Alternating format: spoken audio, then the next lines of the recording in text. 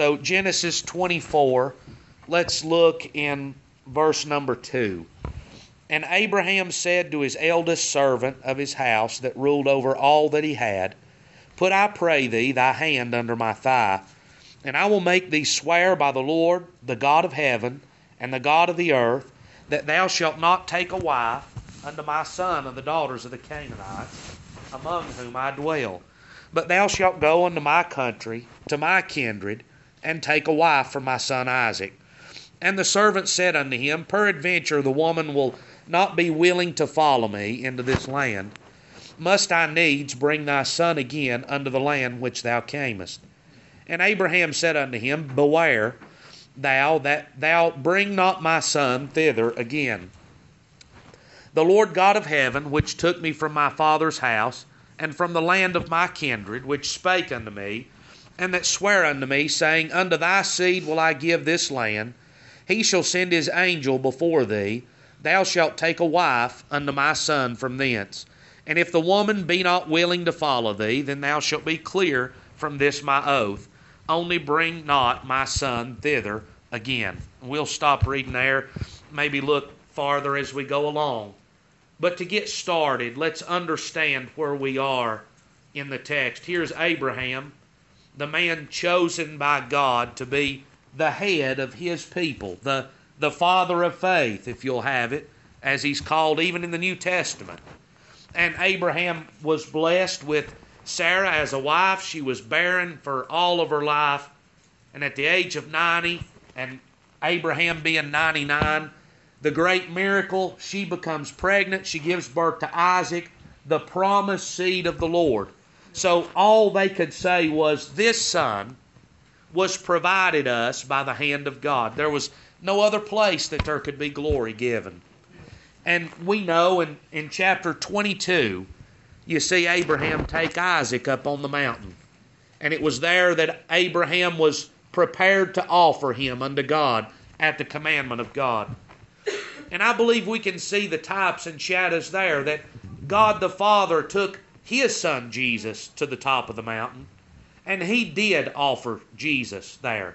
And Jesus, I believe exactly as Isaac was, willingly submitted himself to what the Father said and to what the Father's will was, and that if it was the Father's will that he suffered, Jesus was satisfied to suffer. And there the Lord was offered in our place. We also see there with Isaac that God brought a ram up the other side of the mountain, got caught in the brambles, and the Lord allowed the ram to be killed in the place of Isaac. And Abraham's famous words, My son, the Lord shall provide. Amen. And the Lord provided for Isaac, and the Lord's provided for us as well. The Lord Jesus Christ, who came and gave himself for our sins. He was bruised for our iniquities. His stripes were what healed us. He was offered there. And now you see, it's Abraham's getting up in years. Sarah's just died in chapter 23, and they buried her. And he's looking for Isaac to have a wife. So you think about the church. All different names for it through the New Testament. There is the church. That name means the called out and into. So God's called the people out of the world and into His family. You see the sons of God, a name for the church. The saints of God. You can see the bride also in the New Testament. All of these words to describe the people that God has redeemed by the blood of the Lord Jesus Christ out of sin and into life and joy and peace in the Holy Spirit of God. And so here, Abraham, and I say as you read this, why would you do it like this? Abraham gets his servant, his eldest servant, maybe his most trusted servant. We might say in our language, he got his right-hand man. And said, I want you to go back to where I come from, to my father's house, and there I want you to find a wife. But now Isaac, he's not allowed to go. He's not going down there. You're going to go, and if she's not willing to come, then so be it. And so here, you see the picture of that now on the backside. The Lord Jesus has came. He has given His life.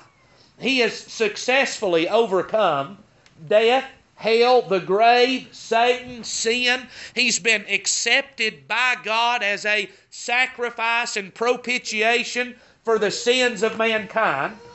And now He's ascended back to God the Father. And we know by the Scripture, the Lord Jesus is not coming back until the very end. When the Lord comes back, everything's burned up. When the Lord comes back, it's an end of all life in the flesh on the earth. It's going to be that great, fearful day of wrath and of judgment. So that's the promise that we're left with. But you know what the Lord has done? And this was the Lord's choice. God chose to do this. God chose that through the preaching of the gospel and the drawing of the Holy Spirit, He would bring His bride out from amongst the world and into His family. And you know, Rebecca, she's down here in this country. Rebecca's going to be the wife of Isaac. She doesn't know it yet. She might know about Isaac. She might have heard about him through word of mouth. But she has no thought of leaving her home country and going to marry Isaac at this time right here. This is back before Rebecca's ever aware anything's going on. Here's Abraham, here's the father, here's the right-hand man, here's the Holy Spirit of God, and they are working together to get a wife for Isaac. So here's the Lord Jesus, the one that gave Himself that there could be a bride, and here's God the Father and the Holy Spirit working to call a bride for the Lord out from among the world. Now, when did this happen? Listen to this scripture now. I think sometimes it gets messed up in people's minds, and people think, well, this happened when I chose the Lord, when I decided that I would repent. But in Timothy, 2 Timothy, and bear with me just for a minute while I find it. 2 Timothy chapter number 1, verse number 9. Who hath saved us and called us with a holy calling, not according to our works, but according to His own purpose and grace, which was given us in Christ Jesus before the world began, but is now manifest by the appearing of our Savior. So when was this plan of God, when was this put together? Was it put together when they fell in the garden? Was it put together the day that I needed saved? Was this all set in motion? Was God just waiting on me to do something before God ever acted? Was God waiting on Rebecca to say, you know, I want to go see Isaac? Absolutely not. This was all taking place unbeknownst to Rebecca, and I say this, unbeknownst to us as well. God was at work bringing His church out of the world. And I believe this as well. There are those that will be saved, that God will deliver, that God will work in their hearts, and unbeknownst to them, God is already at work bringing them to the gospel of the Lord Jesus Christ. So here, He says, look, put your hand under my thigh and swear. He's got a place to go. The Holy Spirit has been sent among mankind today. The call of God is to come to the Lord Jesus Christ for salvation, for forgiveness, and for mercy. But she's not going to get to lay eyes on Isaac. He's not coming down there. And Abraham forbids that Isaac go. So do you know how she's going to come to marry him? She's going to have faith. It's going to be through the hearing of the ear and her believing it in her heart. And is that not exactly the way the Lord Jesus was given in John 3:16? That whosoever believeth in Him should not perish. I'm not looking for Him to come to save me. You know, I've never seen Him with my eyes. I've never, as Frank taught this morning, I've never seen God with my eyes. I've never seen the evidence of this in my flesh. But you know, God sent the Holy Spirit to me, and He bore witness to me of the Lord Jesus Christ. So here, and we don't want to get ahead of ourselves, But here the servant swears to Abraham, and he goes down to his father's house. And he comes down to the city there where Abraham was from, and he sits down by the well outside of the city. Now, in this day, they didn't have running water in their house, and it was a tradition that in the evening, 5:30, 6 o'clock, the women come out of the city to the well, and they drew water. And it's right about this time that this servant comes to this well, and he begins to pray as he gets there, and he says, "Oh God of my father Abraham, I pray for your leadership, your blessing, your grace," and we're just paraphrasing here. You can read it later if you'd like to, but he's praying, "God, would you bless my journey here and confirm to me the woman that is for my master Isaac. Confirm that when I ask for water, she draws for me, and she draws for my camels also." And the Bible says this, if you'll look,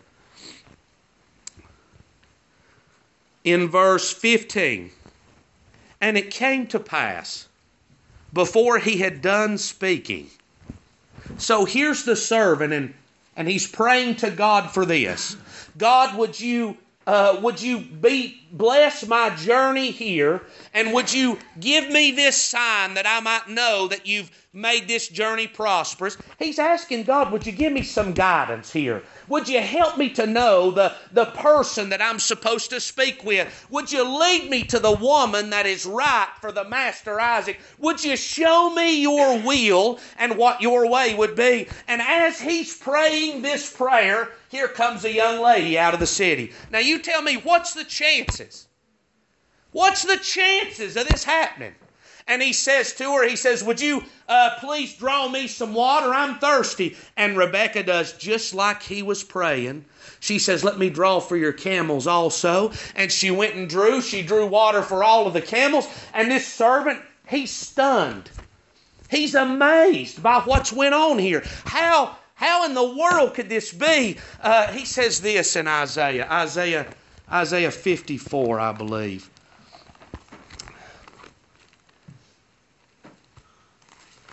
Isaiah 64, I'm sorry. "And it shall come to pass that before they call, I will answer. And while they are yet speaking, I will hear." How is it possible that God is answering before that it's even asked of him? I'm telling you, God's the one behind it that's putting it all together. If you could see that. Because before this servant prays this prayer, back in the city, back at home, Rebekah's saying, maybe Rebekah's mom says, "Honey, are you going to go get the water? It's about time for you to go draw." And so she's getting all of her stuff on. She's getting her pictures together. She's setting out and taking the journey. And here comes the servant from Abraham's land. You know, maybe they had to stop somewhere. Maybe they had trouble along the way. But I tell you this, no matter what happened, God brought them both together at the exact time, and as this man was praying, God was already working before it was even asked of him, bringing this together. Unbeknownst to any of them that were involved, God was already at work bringing this together. So do you see God's provision and God's foreordination at work in this? And I've mentioned this scripture here before in Ruth chapter 2. Here's Ruth. She was a Moabitess. She come up out of Moab with Naomi. They're now in Bethlehem, and she's going out to glean. In that day, the poor people, and the widows and those folks, they didn't have a means to provide for themselves. So as the farmers would be gathering, they wouldn't gather it clean, but they would leave, and so that the poor and the widows could go and glean what was left in the fields, that they might live and have sustenance. And so she's going out, and she says, "I'm going to go glean today." Now here's her first day in Bethlehem, her first day going out to glean. And do you know where Ruth winds up gleaning at? You can't work it out any better. But she winds up, she goes out and she looks, and you know, I don't know what led her there either. I don't know whether Boaz's men were out there extra early and they were the only ones in the field working. I don't know if she looked around and said, they look like they're the best. I don't know what led her there in her thinking or her process, but it was God back of every bit of it. And the Bible says this, beautiful word, her hap was. Ruth, in her mind there, she's not thinking or seeing any of this go on. She just winds up in this field behind these reapers. And it just happens. What luck. It's Boaz's field. It's the near kinsman and the Redeemer's field. Amen. Esther as well. The king put out Vashti, the queen. He's going to choose a new queen. All of the virgins, they prepare themselves to come. And Esther is the one that is chosen out of all the virgins in the land and 127 provinces. Not a little kingdom either. But out of a great number, Esther is the one to choose. And that beautiful scripture where Mordecai is reasoning with her and saying, listen here, Esther, we didn't know this at the time, but this time and this reason and this opportunity, this may be why God put you here to begin with. Amen. Back of everything, God is working and bringing all things together, and man just is unable to recognize God's working at the time. And I realize that, and that's not a knock to you. But I tell you, down the line, we ought to be able to look back and say, how did I wind up here? If you're saved, I believe you could do this. If you've been saved any length of time, you could look back and say, how did I get to this place? And if you're not saved, could you say this? How did I get to where I'm at today?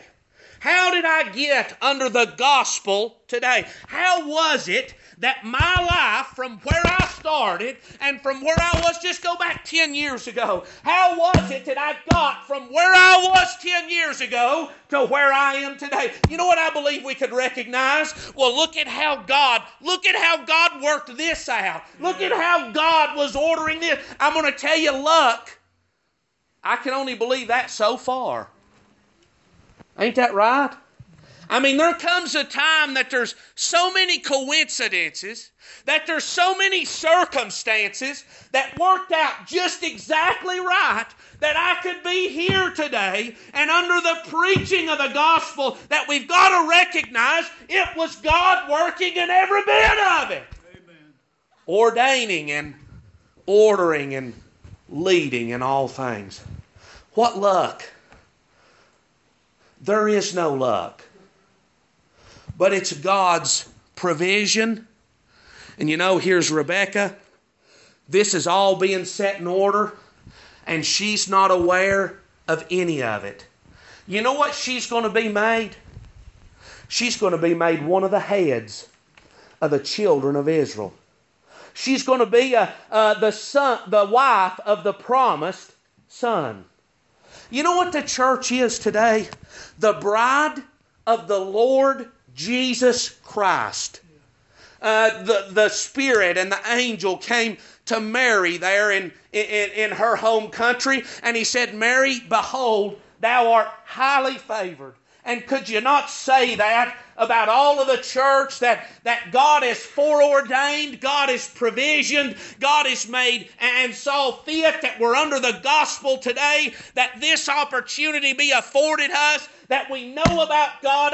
I'm telling you, if you know anything about God and about the truth, you've been blessed in the day and hour that we're living in. There's very few people that know the first thing about God, and what people do know about God is a lie.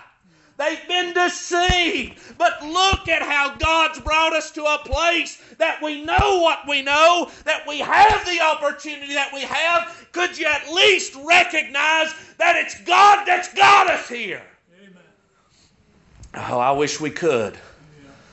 I wish we could recognize His hand and His goodness and His provision leading up to at least this day.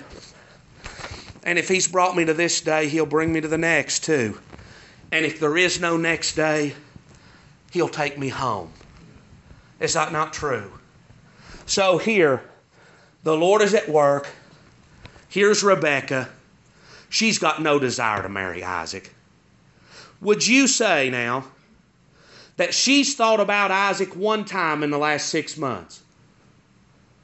And when she sees this fella here, she don't know who this fella is. Abraham left before Rebekah was ever born. Abraham's been gone for a long time. And this isn't even family. This is a servant. So do you reckon that she's thinking anything about Isaac, anything about Abraham, anything about what's going on here? Absolutely not. And I've said this before here, and I don't want to be a broken record, but may God help us to see the truth that's in all of this. That when I came to church, the very day that the Lord saved me, I was not thinking that the Lord would pass me by that day. I was not thinking about being delivered from my sin. I was not thinking about God making a change in my life. I wasn't even thinking about the need that I had in my soul. But you know, I went down to the house of God, and wouldn't you know it, there the servant of God was, and he met with me there.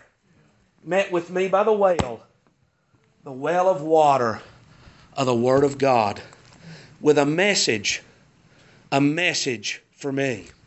So this servant, as he stands back and watches this woman, now remember what he was just praying. Lord, would you lead me to the right person? When I say this, would you let her draw out water for me and for the camels? Lord, let this be a sign to me, and let me know that you've blessed my journey. And as he's saying these words, here she comes. He asks for water. She pours it out. And as he's standing there amazed, he doesn't believe what's going on. I can't believe that here's the first woman. I just got here. I just said a sentence or two to God, and here's the right one. There's no way. This is too good to be true. So he pulls out a golden earring and golden bracelets. The Spirit doesn't come empty-handed. You know what there is? There's evidence of life brought by the Spirit. And it's not that the eyes can see. Remember, this is a parable. An earring and 2 golden bracelets. What value? But if you compared that earring, if they were 24 karat, and the 2 bracelets, what comparison was that to what Isaac had back at the house? It's just a quarter out of $1 million, maybe. The riches that were there, but the man had some evidence. You know what the Holy Spirit brings? Convincing evidence. Convincing evidence from a far country. Listen, I'm not just somebody that's spinning a bunch of lies. I'm not just a snake oil salesman, but I've got some evidence to prove what I'm saying. That's what he says to Rebekah. Look at what my master's given me to bring down here to prove that he's a mighty man, to prove that he's a rich man, to prove that he's real. You know, the world looks at the church and says, how can you go on something like that? How can you believe in such foolishness like that? I tell you, there was a time that in the depths of my soul, honest to God, I did not believe it. But there came a witness one day with such a convincing testimony. He persuaded me, he convinced me that the Lord Jesus was my Savior, that He loved me, and that He gave Himself for me. Amen. A persuading witness, the evidence of the Spirit down in the depths of a man's heart, convincing man of his sin and of the goodness of God as a remedy to sin. So, he stands back, he gives her this gold, and he says, look, who's your daddy? What house are you from? Because remember, Abraham said, now she's going to have to be from my household. I don't want Isaac to marry any old heathen. Any old heathen ain't going to cut it. But I want her to come from my household. So now he's got this sign. He's standing back and he can't believe as she waters the camels. He gives her some gold and says, listen, young lady, whose house are you from? And she answers, and I'm not going to look and read those names, but she says, I'm from the house of Nahor. Nahor, the family of Abraham. Now at this point, this fella's mind is blown. He begins to worship God. And he says, look, we need to go to your house. I need to speak to your family. My master sent me down here, and listen, I'm convinced that he's brought me right to where you are. The Lord has brought me here. And so he comes to her house. Her brother and family come together, and this man begins to give testimony. Now, we looked at this scripture before in John chapter 16. The Lord Jesus says that the one that should come, the Comforter, that he would not bear witness of himself. The Spirit doesn't pass by and let me know how mighty that he is. The Spirit doesn't glorify or exalt himself. But do you know what he does? He tells me about the Father, and he tells me about the Lord Jesus.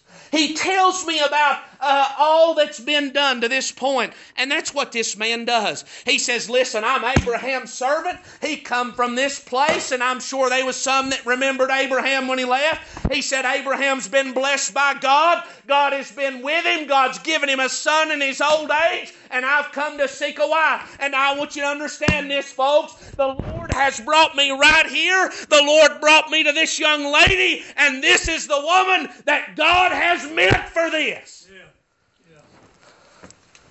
God meant for this.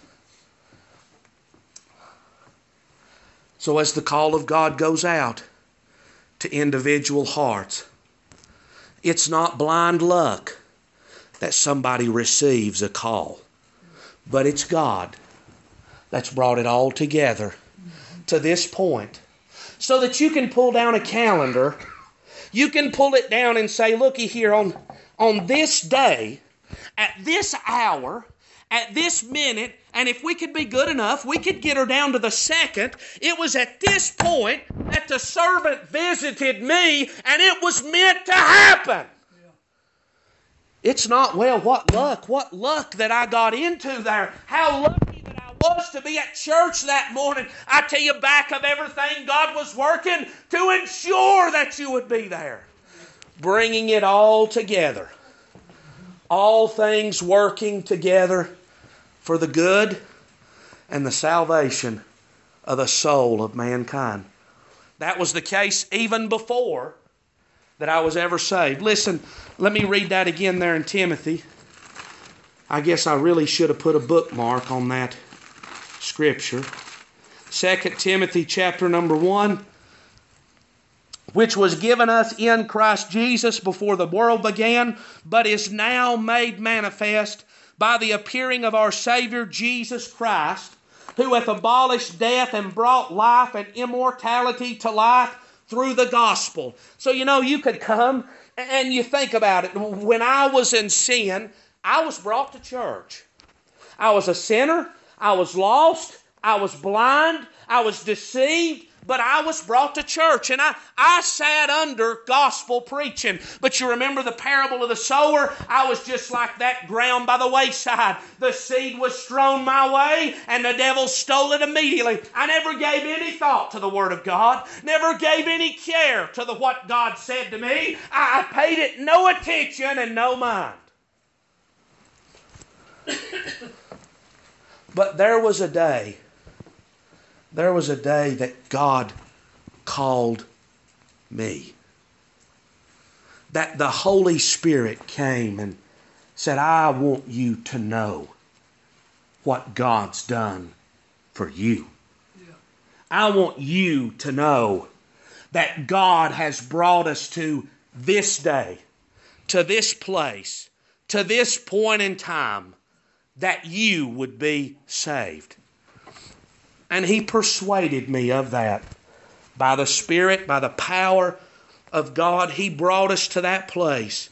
And if you look on down here, after the testimony of this fella to the family, Laban and Bethuel, now that's her family, says the thing proceedeth from the Lord. We cannot speak unto thee bad or good. You know, that's a pretty good answer. If the Lord's done it, what have I got to say? Can I say anything good or bad about it? Can I add to the work, or can I take away from the work? No, this is of the Lord. Yeah. Well, preacher, it's really not all of the Lord.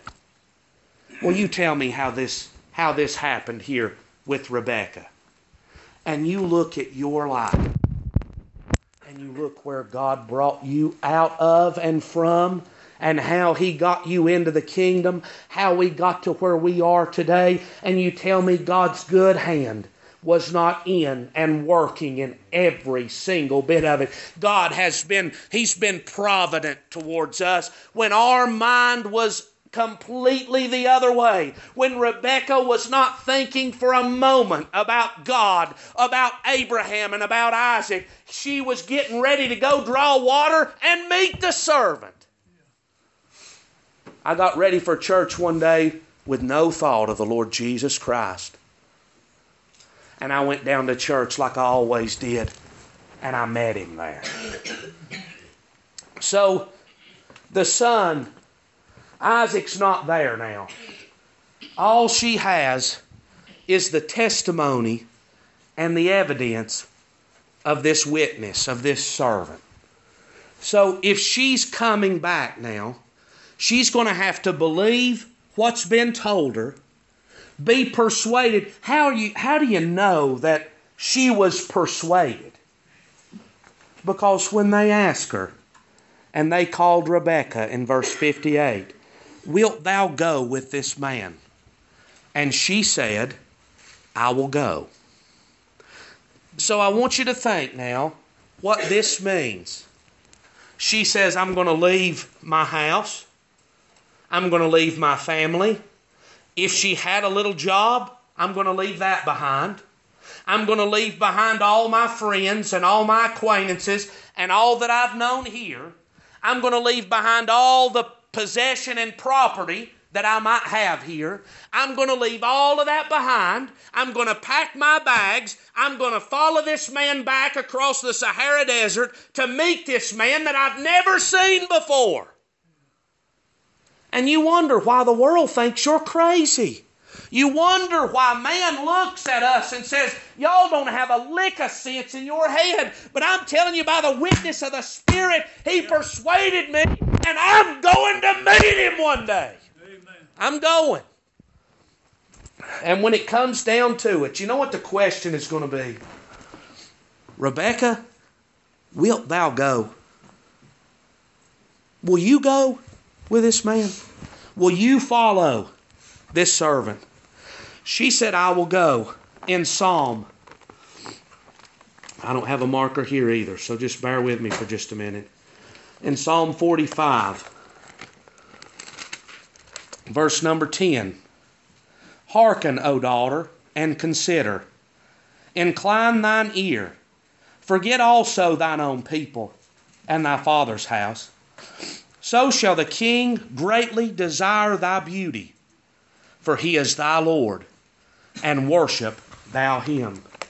In Matthew 16, I guess more familiar scripture, there he's calling her to forsake her life, her good, and come and follow the Lord. In Matthew, the Lord says it this way, if any man come after me, let him take up his cross, deny himself, and follow me. For whosoever shall lose his life shall find it, and whosoever shall keep his life shall lose it. What's being said? Well, I tell you, this is a part that's left out of the gospel a lot of times. If I'm coming after the Lord, I'm going to lay my life down. It's required. And you know, that's where a great number of people get hung up. They say, well, I'm not willing to lay that life down. And it's right there. There's where the witness there's where the Holy Spirit, there's where God's convincing and drawing power is necessary. Because man is not going to give up his life. Man's not going to surrender to the Lord. I'm not leaving all this stuff behind. You might be lying to me. Ain't that what man says? What if you're wrong? What if you're wrong? And maybe Laban or Bethuel, maybe they said to Rebekah, look, you better be sure of this. You'd better be sure that this man you're following, that there is a man named Isaac back home. How do we know for sure that this ain't all a big tale? How do we know for sure that this isn't false? We've never seen any of this with our eyes. Yeah. And you haven't either. But would you think about how persuaded the Lord made you in an instant? It wasn't through 18 years of Sunday school that you got persuaded, but in one instant, the Holy Spirit revealed to us and opened our eyes and our hearts and persuaded us of the truth. And I tell you, when my eyes were opened and God convinced me, I remember saying, Lord, if you'll call me, if you'll open the door for me, I will go without fail. I realize that's a big statement. But as I sat back there in the pew with my eyes open to the hell that I was heading to and the love of the Lord Jesus Christ that was awaiting me, I said, God, open the door for me. I want to receive this. I want to escape this fire. I want to escape this trouble. I want to be saved. And you know, that's where the Lord brings people to by the working of the Holy Ghost. He draws them to the place that they say, I will go. I was ready. You might say a good salesman. This man was a good salesman. But he wasn't being a salesman. He was bearing record to the truth. The preacher don't have to be a good salesman. And the truth is, if somebody comes because I talked them into coming, they're no better off than they were beforehand. If I'm a good salesman and I can fill the altar up, I've not saved one individual person. But you know what we do? We try to proclaim the truth and God do the drawing. And friends, when God draws, there'll be hearts that'll say, I will go. They won't have to be begged and pulled and tugged on, but the Lord will bring them. And so Rebekah arose and her damsels. And they rode on camels. Here they come. So it's more than just a mouthy profession. Some people say, well, I'll go, and they never go. Is that of any value? The Lord said it this way one time. Which of these two sons did the father's will? The Lord came to his two boys and says, go work in my field. One of them says, I'll go, and never goes. One of them says, I'm not going, but he repents, and then he goes.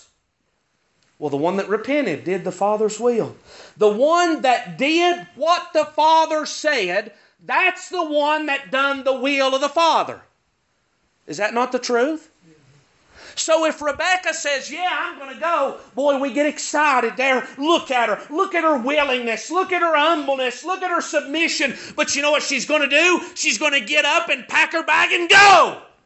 A pile of people come to the altar, and a pile of people say, I'm going to go. A pile of people says, I'm going to be saved. A pile of people says, I'm going to do better, but it was not of the Lord, and they cannot stay with it. Did they really do the Lord's will?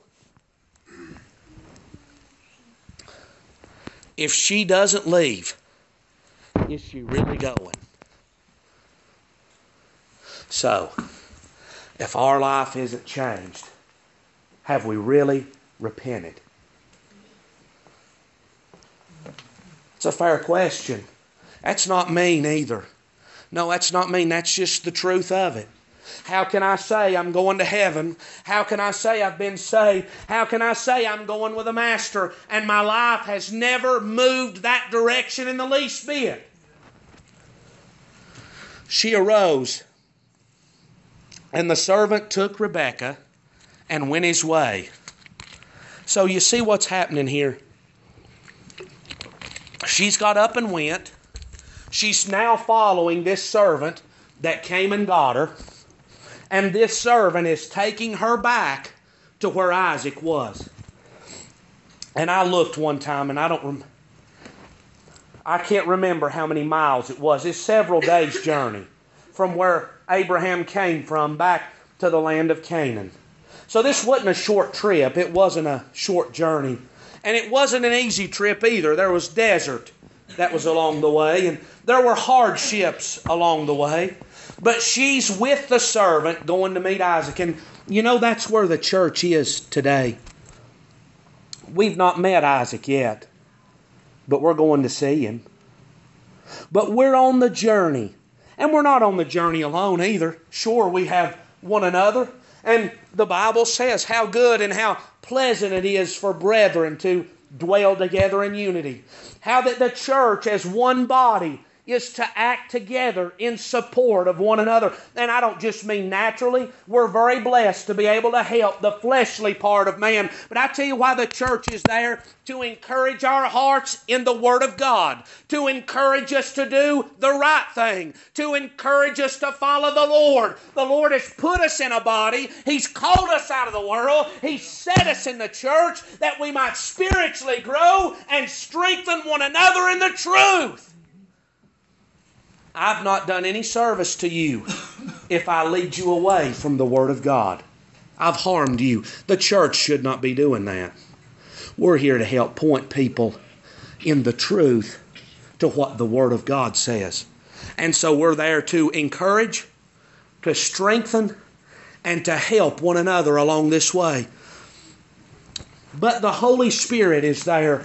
I mean, He said He would never leave us nor forsake us. How long is Rebekah going to be with this servant? Till she gets home to where Isaac is. Isaac's the goal. But for now, she's got a companion that's with her all the way. And do you know what he's doing? He's guiding her to where the master's at. You know the truth, we don't know where we're going a lot of times. And I don't mean that naturally speaking. You can picture it naturally as it is in this story. You can bring it to us today and you say, well, I'm going to go to 6th Street, Atlanta, Georgia. You've never been there in your life, and I say this, you just take out a driving without a map and without a GPS and try to get to 6th Street in Atlanta, Georgia and see what a gom you get in. You know what though really helps? When you've got one of them little screens and it's got a little voice on it and it says, in a 1.5 mile, take the next right. Take exit 131 and go down and turn left. You know what that is? Step-by-step directions. That'll get me to where I need to go. If I begin to follow my nature and my desire, I'm going to get in the wrong place. I don't know where I'm going.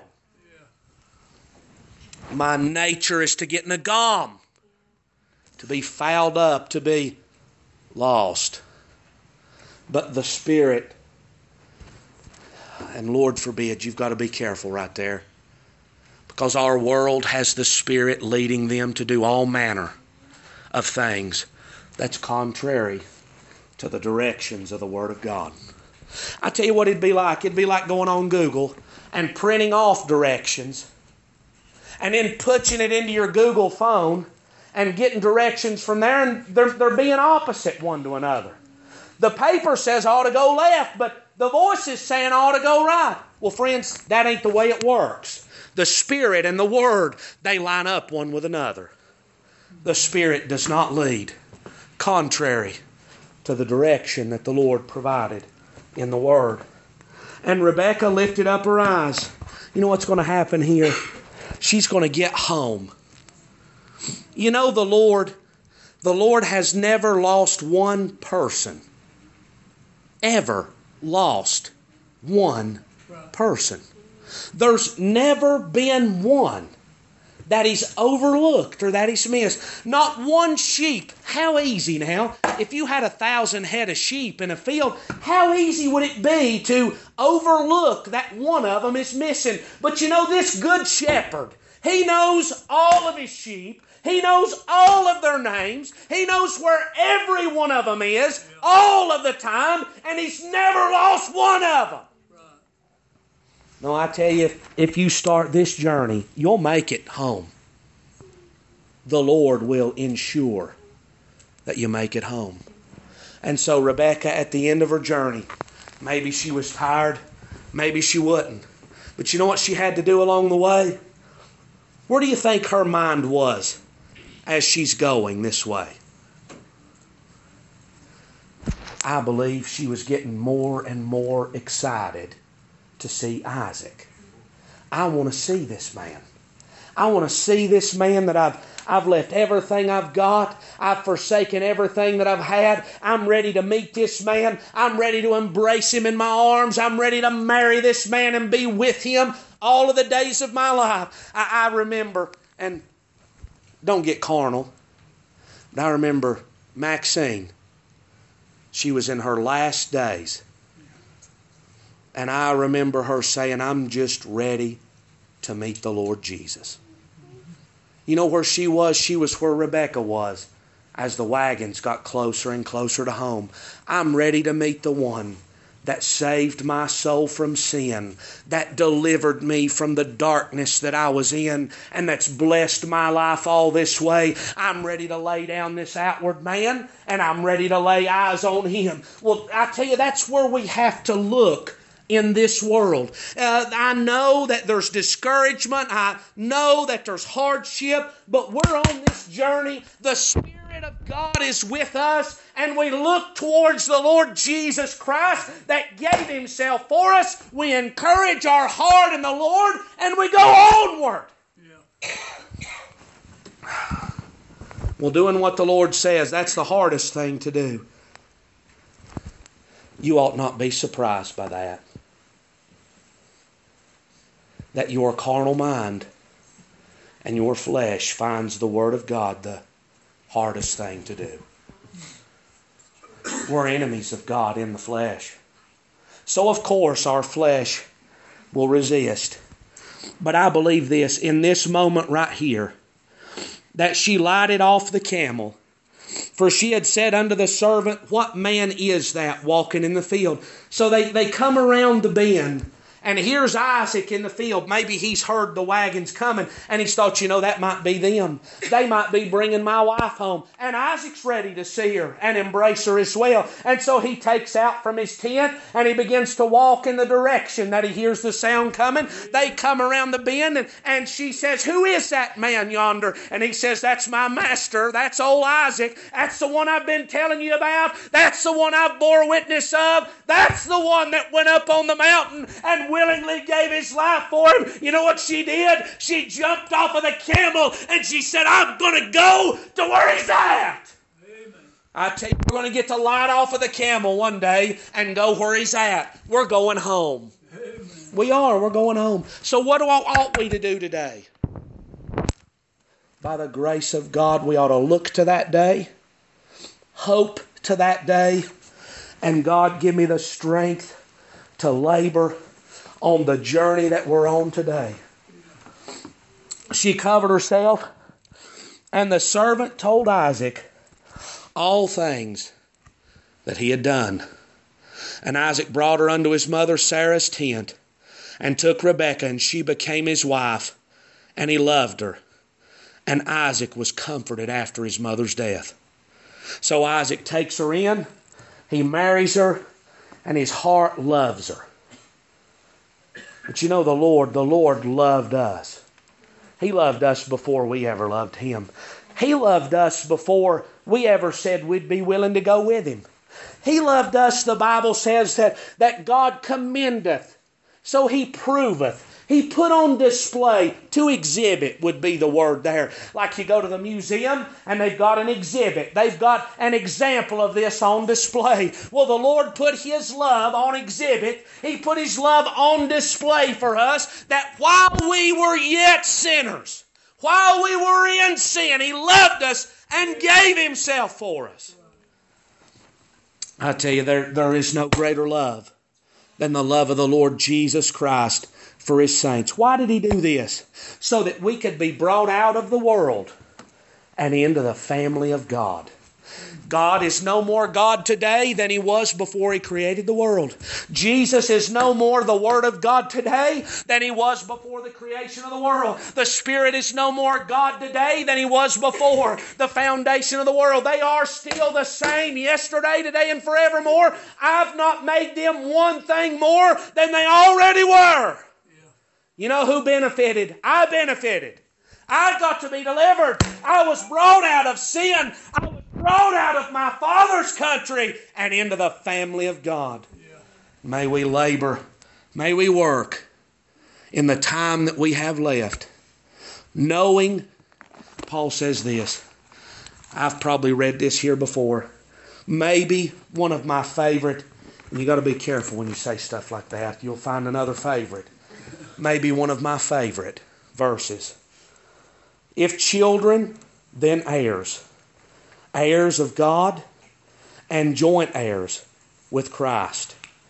If so be that we suffer with Him, that we may be also glorified together. So do you see? You see that there's the blessing of God that... I'm going to tell you, I've had a hard time saying those words before. That's hard for me to see of myself, that I am an equal heir with Jesus Christ. How in the world could somebody as mean and as wicked and as vile and as sinful as I am be an equal heir with the Lord Jesus Christ? Can you think of anybody that's more loving and more giving than this God? But you know what there is? There's a call for me to suffer with Him, to endure with Him, to stay under on this journey that we're on. But Paul concludes it with this right here. Well, preacher, I don't want to suffer. Well, I tell you, we've got a promise of this. The sufferings of this present time are not worthy to be compared with the glory that shall be revealed in us. You know what Paul said? I believe you could see it just like this. Here's a pregnant woman. Here she is. She's brought to birth. You know what she's going to endure? Some of the greatest suffering she's ever going to endure in her life. She's going to endure it in that hospital bed with the stirrups on. She's going to endure that in delivery. But you know what's going to happen? At the end of that's going to come, and they're going to take that little boy or that little girl, and they're going to lay that up on her chest. And my God, every bit of that in an instant and in a moment is forgotten about. It's forgotten. It's behind us. I tell you, the joy of that little child is greater than all of the suffering before. You forget it. And Paul says, now Paul was beaten I don't know how many times. Paul was naked and cold. Paul was arrested and imprisoned. Paul was mocked and made fun of and despised and hated. And in the end, his head's going to be cut off. He hungered and thirsted. Boy, Paul suffered. And I say, yeah, Paul suffered. Much more in one day than I have my life to this point. Paul suffered. But you know what that man that suffered all that said? He said, I reckon, I've wrote the definition of that word down, to take an inventory or to estimate. So you know what you do when you take an inventory? You've got your list. We do it at work sometimes. We've got a list at what ought to be out there in the yard. How many 2x4s, how many 2x6s, how many 6x6s, and you take your inventory out there and you count and you make sure that it's accurate. You're counting up the cost. You're counting up the account. Paul says, I've sat down and I've added up all the suffering that I've endured. I've added up all of the pain that I've endured. I've added up everything that I can go through. And when I look at the bottom line, there's no comparison between what it's cost me to what I'm going to get when I enter into the presence of the Lord. Is it worth it? Frank, has there ever really been a time that it's not been worth it?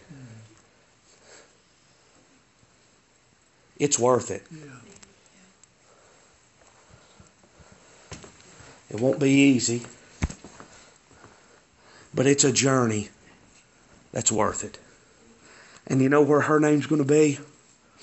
You can go to Matthew, go to Luke, to the lineage of the Lord Jesus, and there she is with Isaac. You know where the church's name is? The church's name is in the lineage of the Lord Jesus Christ.